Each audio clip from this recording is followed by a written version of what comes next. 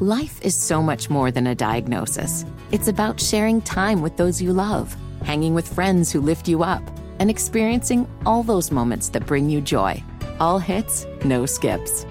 Learn more about Kisqali Ribociclib 200 milligrams at KISQALI.com and talk to your doctor to see if Kisqali is right for you. So long live singing to the oldies, jamming out to something new, and everything in between. We're going to cue our next guest, who is Brandt Bronico from Charlotte FC. Off the conclusion of the season, while it was disappointing in the end, it was a lot of fun during and before, and he joins us on Sports Radio 97 WFNZ. Brandt, Willie P., long time no speak. How are you, pal? Doing well, man. Hey, I appreciate you repping the BB13 gear in the studio.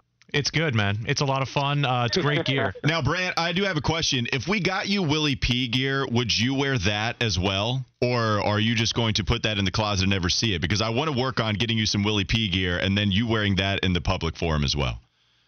Oh, 100% I would wear that. Awesome. Fantastic. Send it my way. Let's make it happen. So we talked in advance of the final 5 games of the season about how these all needed to basically be finals. And while you guys did come up short, I think we saw a different intensity from you guys through the first 4 of those. I know the 5th game didn't necessarily lend itself to a lot of positivity from people, but how do you feel like you guys grew during that final 5-game stretch? Yeah, it's exactly what you said. I think the intensity, we really upped that. We really upped our focus, but the thing for me is that we need to apply that to all 34 games of the season, not just when it's kind of down to crunch time. If you know what I'm saying. But yeah, I thought it was a great start for us.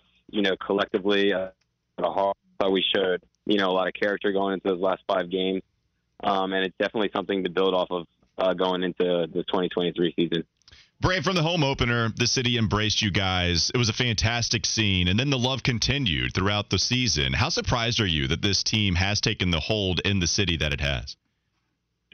Growing up in North Carolina and playing soccer in Charlotte a lot of my life, I really, I never would have imagined, the support and the love, and the community around the game of soccer. Let alone, Charlotte getting an MLS team. So, from kind of seeing, both sides of it, I think it's incredible. I think it's amazing. And really, our supporters are everything to us. I know that from the beginning of the season to now, there's been a lot of growth in your game. And I think that growth was rewarded with the contract extension that you received here in the middle of the season. Where do you think the biggest growth in your game has come from? I think leadership on and off the field has been a big one for me, especially kind of being an MLS veteran, getting to those 100 MLS appearances. And then also, the maturity in the way I see the game. I think Latanzio definitely had a lot to do with that from the start of the year as him and I worked together individually and also, collectively with the team. He's helped me kind of see the game in a different way and has narrowed down on the details that I kind of needed to adjust, as we went through the season. And we haven't heard necessarily about Christian Latanzio's future, but if you were to give an endorsement from him, what would be the reason you'd want him to be back as the head coach of Charlotte FC? I think the biggest thing for me is that he believes in every single one of the players on the roster. That's something that you don't get from a lot of coaches. But Latanzio he genuinely believes in every single one of us. He wants to invest in every single one of us. And he doesn't mind playing every single one of the players, and that comes a lot with belief and trust in his guys. And I feel like as a player, you can really appreciate that and you can buy into something like that as, from a coach of his stature. Brandt, we saw on the Charlotte FC social media team last night, you went out to go see the under-13, under-12 Academy kids practice. What does it mean to you to see those kids want to be the next Brandt Bronico and to have the ability to do that through the Academy? Yeah, well, hopefully they'll be a lot better than I am. But yeah, just it means a lot to me just because, these are the future of Charlotte FC for one. And two, I I was in their shoes one day, whether, I was playing in a youth club in Greensboro, because there were a lot of kids from Greensboro that came out last night for the Discovery program. It means a lot to invest in them and kind of tell them that, hey, I was sitting in your shoes one day, and you guys can wholeheartedly 100%, achieve being a professional soccer player. But it's going to take a lot of focus. It's going to take a lot of effort. And it's just kind of nice, being that example and being that inspiration, for them to maybe one day be like, or to maybe realize like, hey, this guy made it. Like, why can't I do it? Sort of thing.